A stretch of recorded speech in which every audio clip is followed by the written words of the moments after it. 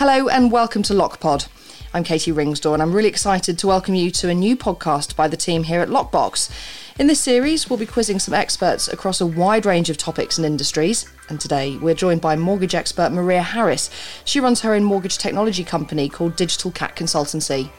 Hi Maria, and thank you very much for joining me on LockPod. Let's start off by talking about you. Do you want to just give us a bit of information about what you've been doing in your career? Oh, yeah, that would be lovely. It's really nice to talk to you. So yes, my name's Maria Harris. I have worked in a variety of management roles over the last 25 years, mainly in contact centres and kind of customer-facing stuff. So I've worked in the travel industry, I have worked in the utility industry, and then 15 years ago I moved into financial services and found myself working in mortgages and completely fell in love with mortgages, with intermediary distribution, with working with customers to help them buy like their perfect house, and I ended up staying there. I've worked for a few banks, so some of the big ones. I've worked for some building societies and some smaller ones, and then I had the absolute pleasure of being part of the team who built Atom Bank, who were the UK's first digital bank, so the first bank that was app only. And my role there was to design and build and launch the first digital mortgage in the UK, which was pretty crazy and probably the most exciting and interesting thing that I'll ever do in my life. It was a huge success, still is a huge success story. Atom are just the most amazing bank. But on the back of doing that, lots of other companies in the industry were asking me, how did you do that? And how do we do that? And how do you get your customer journey so amazing? And how do you get all these fabulous kind of customer reviews? So I have set myself up as a consultant. I went self-employed 18 months ago, and now I help other people in the mortgage industry on their digital transformation journeys and redesigning the customer experience.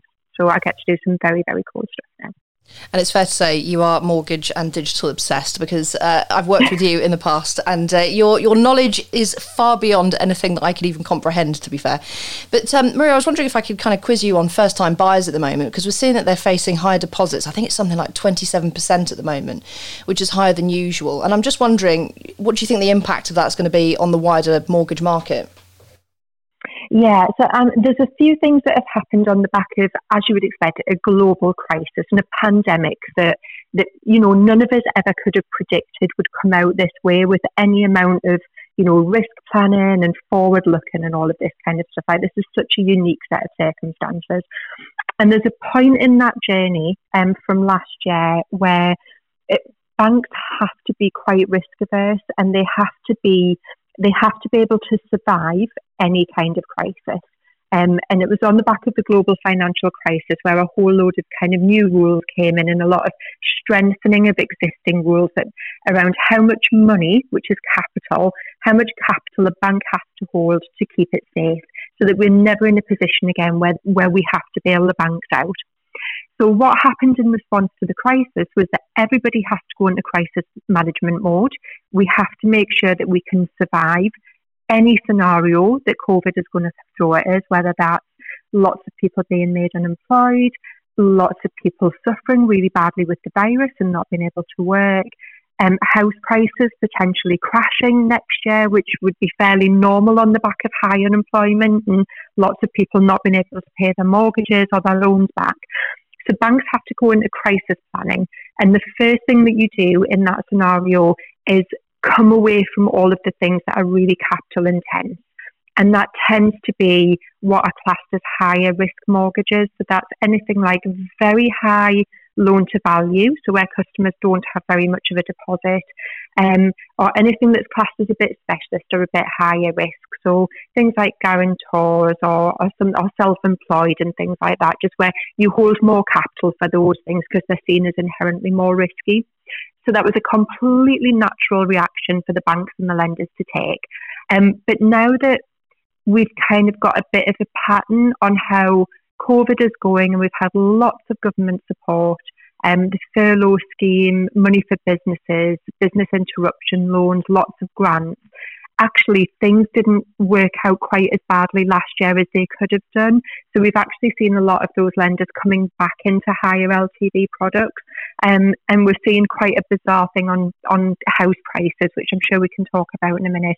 But just on the higher LTV products, so anything that's 90% or above, so where a customer has 10% deposit or less, that was actually 9% of all of the products that were available last month, compared to 7% of all products in November.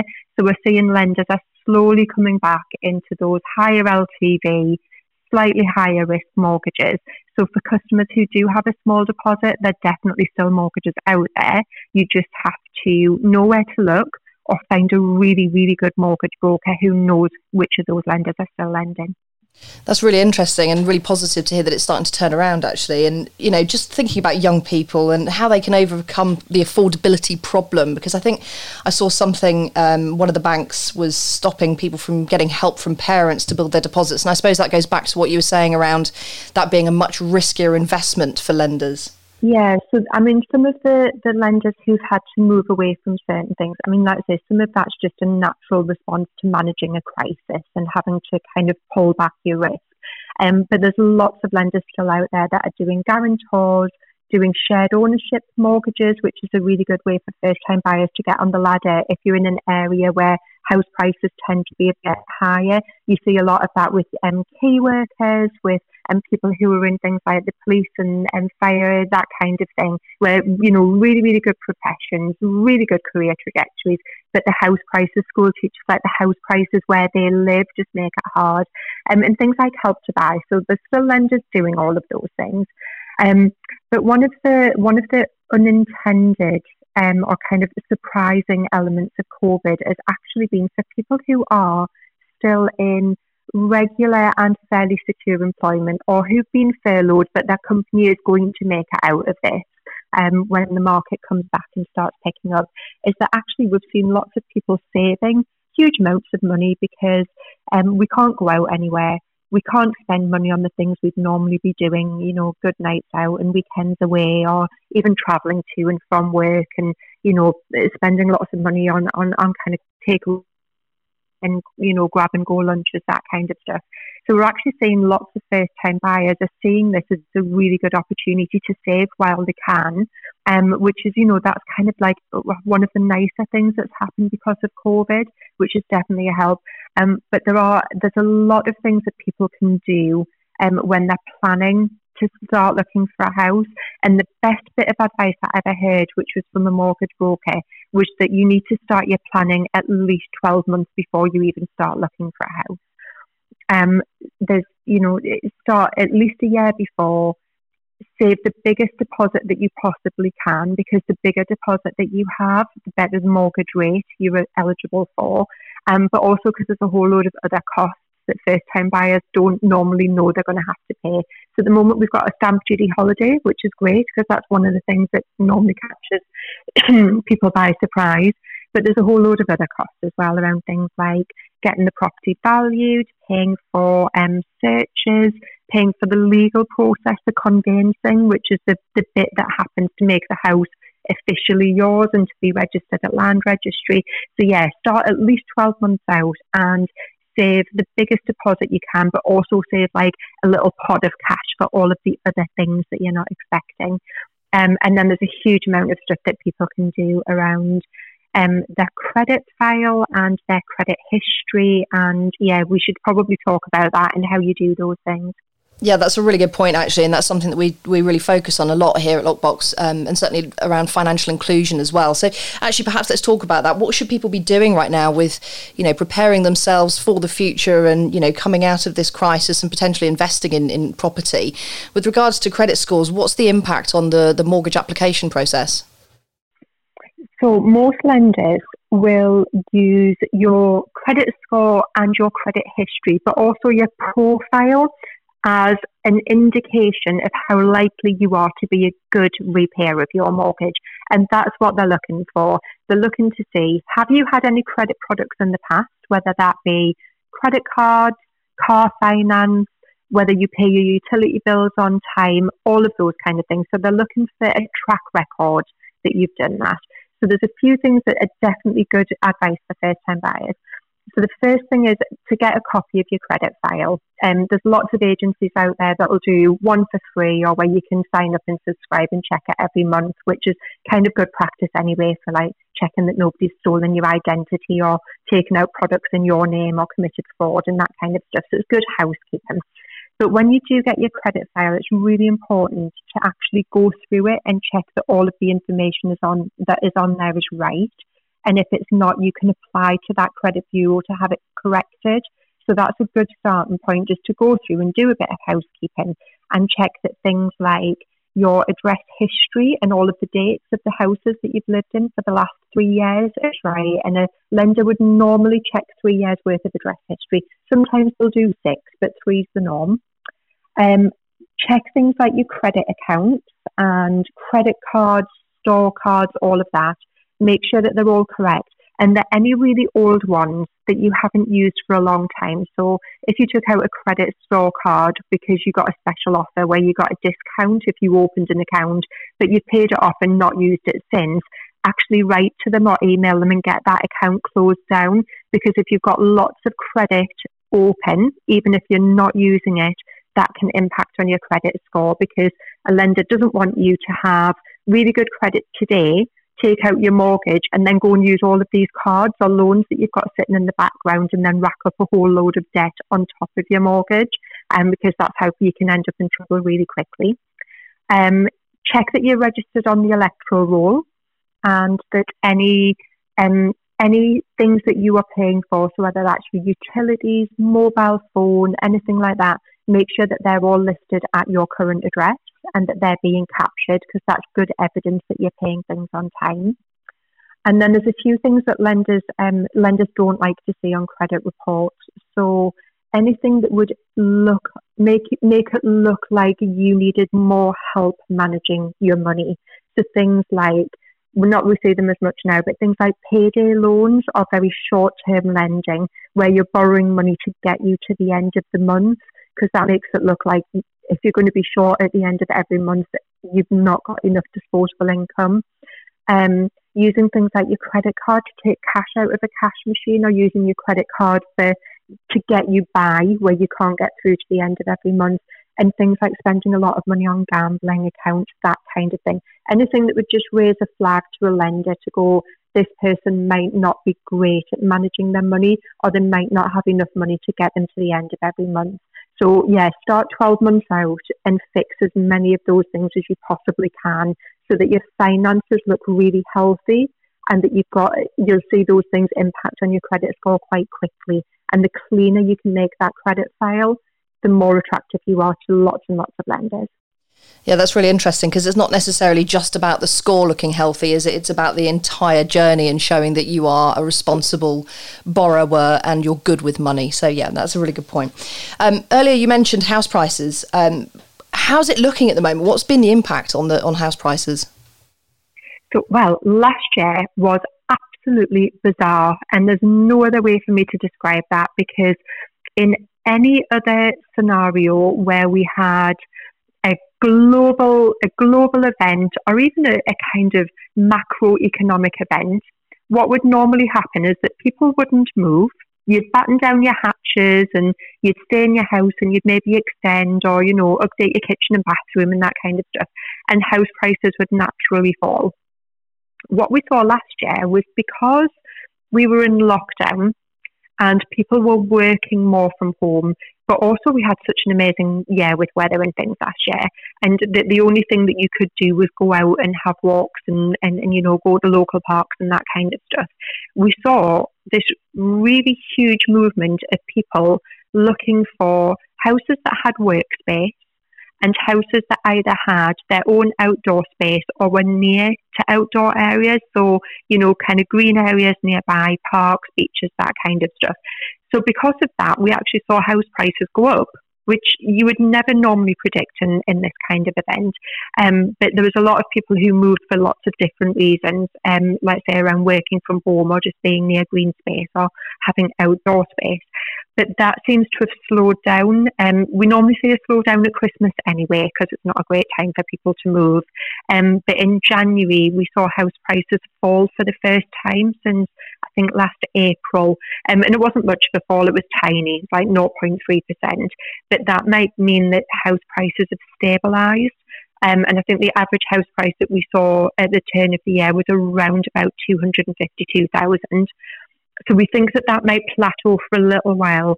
But I was saying earlier, one of the things that we expect on the back of the ongoing pandemic, and as some of the government support starts tailing off, is that you would expect that unemployment levels are going to go up.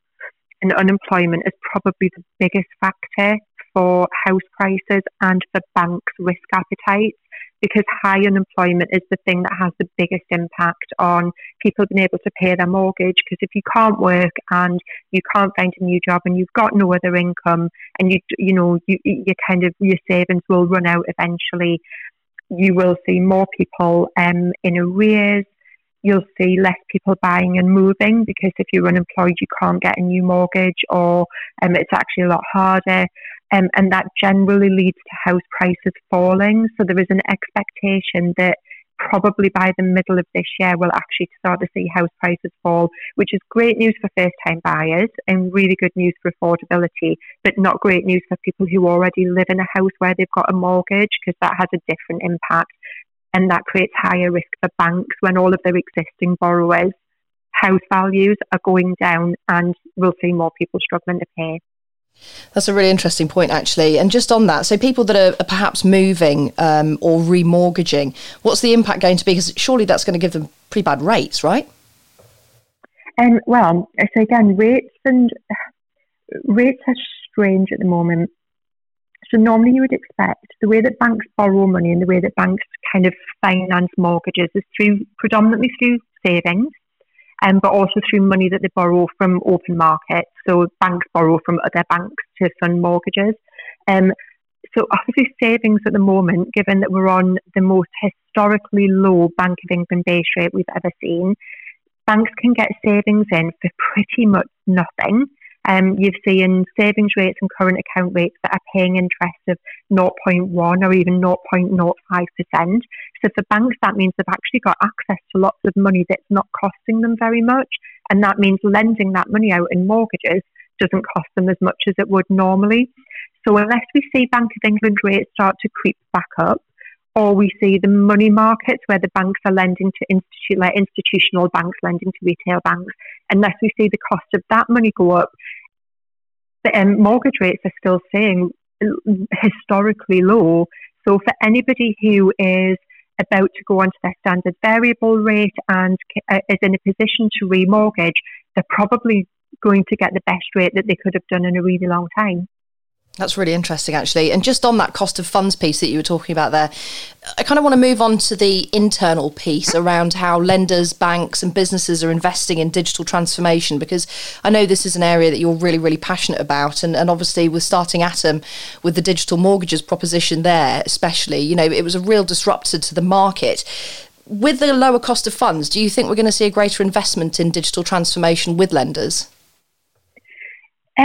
So this is really interesting, and you're right, it's something I'm really passionate about. So COVID has forced banks, lenders, and the entire mortgage industry to completely change how it works. And if you'd asked that industry 12 months ago, could they imagine a scenario where we speak to our customers over Zoom and Teams and other kind of digital platforms, where we don't have bits of paper flying around for things like identity and proof of address and bank statements and payslips and all of the other documents that we would normally use to do a mortgage.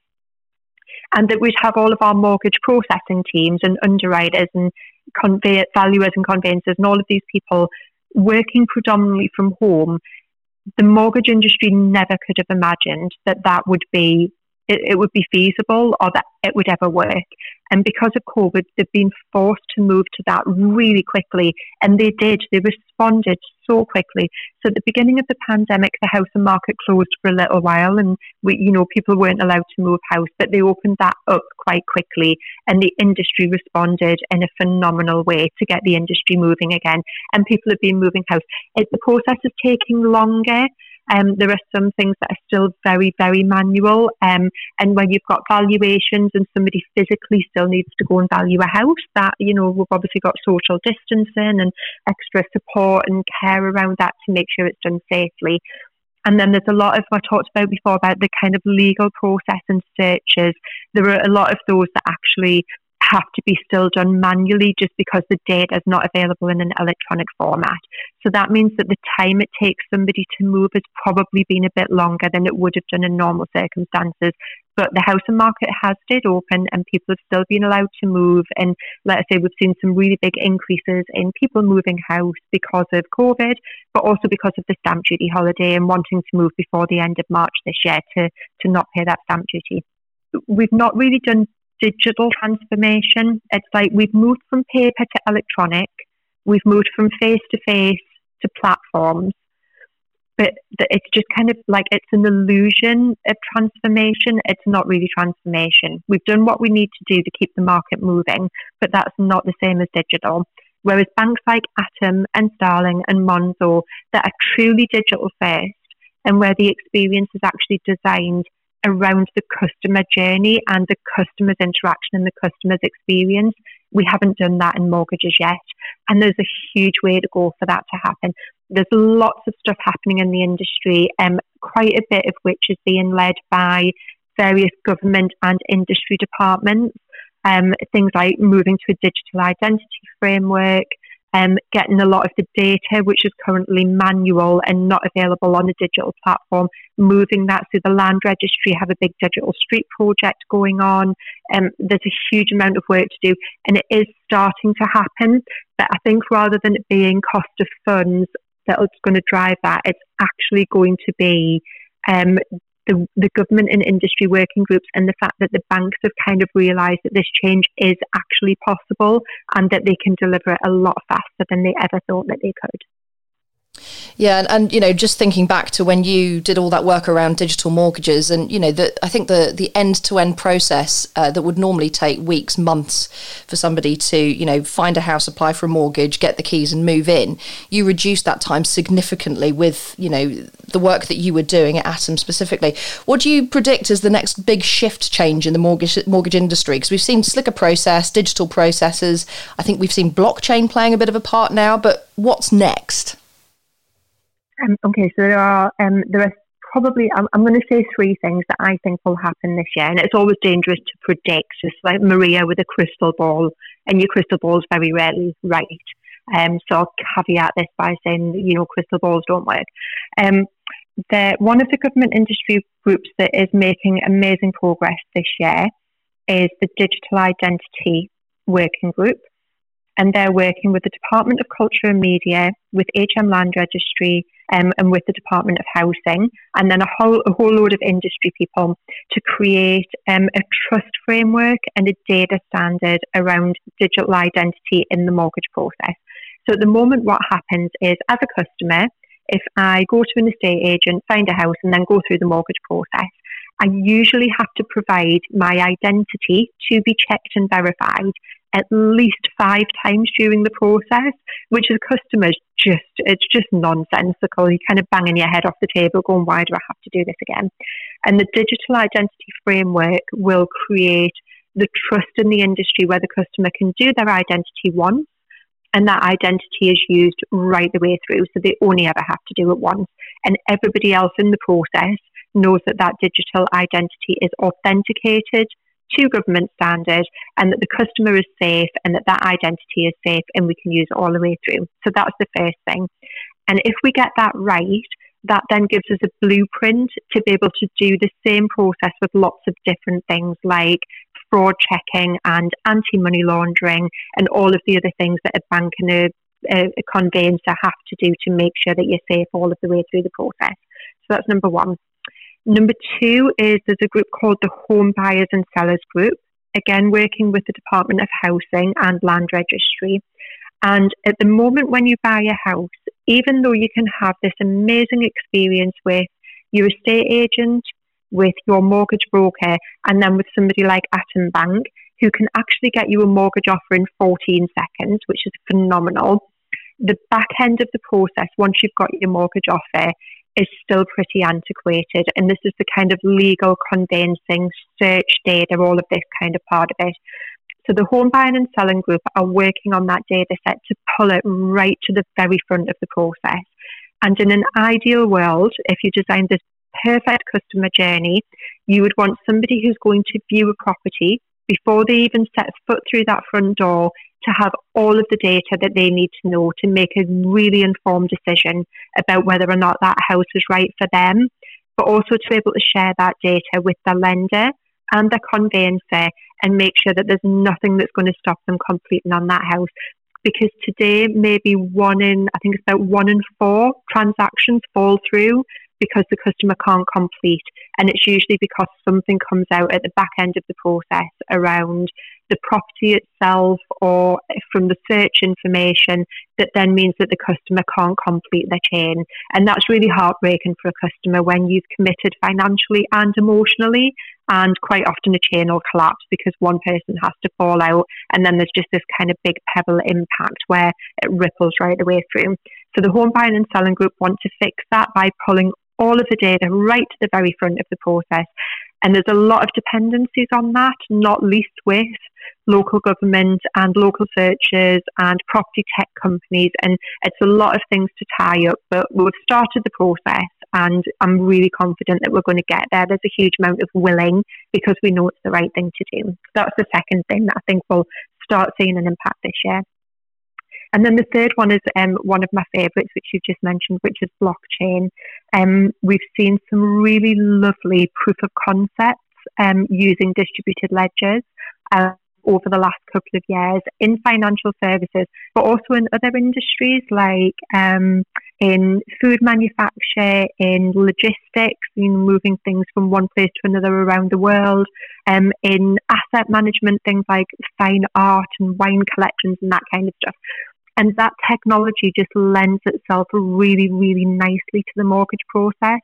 So one of the companies that I sit on the board, the advisory board of, did a proof of concept last year with some government departments and a lot of industry players. They've recently closed a funding round and put their advisory board together, and we'll start seeing some live distributed ledger technology in the industry for the first time this year, which is just so exciting. That's absolutely brilliant. And, I just want to go back actually to your second point from the Home Buyers and Sellers Group work around data first. It's something I've been looking into actually, because if we actually manage to make that evolution, which will make the whole process so much easier and, as you say, much more achievable and less heartbreaking for many people, do you think we'll end up seeing a lot of, or do you think we'll end up seeing more API connectivity then? So the likes of Zoopla, let's say, when you've got that data first, can you see perhaps relationships building where if I go onto Zoopla now, I've already got my information on what kind of mortgage I can get, what's going to be approved for me, and those houses will then be available to me to see and then start that process off much quicker? Yeah, so APIs are absolutely the key to that. And whether it's APIs or distributed ledger, the whole thing is actually around using data to drive the customer experience and giving the customer control of the data right at the outset, because all of this data, so the data about my house and what energy efficiency I've got and what kind of central heating I've got and all of the things that somebody who might want to buy my house needs to know. It's my data, but right now I don't have a way to access it or share it. And the way to do that is either through APIs or actually just through much better industry collaboration. And as an industry, financial services in general, but mortgages really specifically, collaboration is not something we've been great at. We've got lots of silos within the end-to-end process, and it's never really been designed from a true customer-led, data-driven, like working out the end-to-end process and joining it all up really nicely. So APIs are absolutely key to that, or whatever technology works best for us to do that. But actually, it's a bit of a cultural and a mindset shift for everybody in the industry to start designing collectively, collaboratively, but with the customer at the heart of the design, rather than designing for what makes us operationally efficient or, you know, being able to manage our finances better or be able to manage our own risk. We need to manage it holistically. I love it, Maria. Thank you. You can make something like mortgages, which can be quite scary and also quite boring for many people, very exciting. So I'm actually really excited about the mortgage market in the next few years. But thank you so much for taking the time to talk to us today. It's been great speaking to you. Absolute pleasure. Really lovely to speak to you too.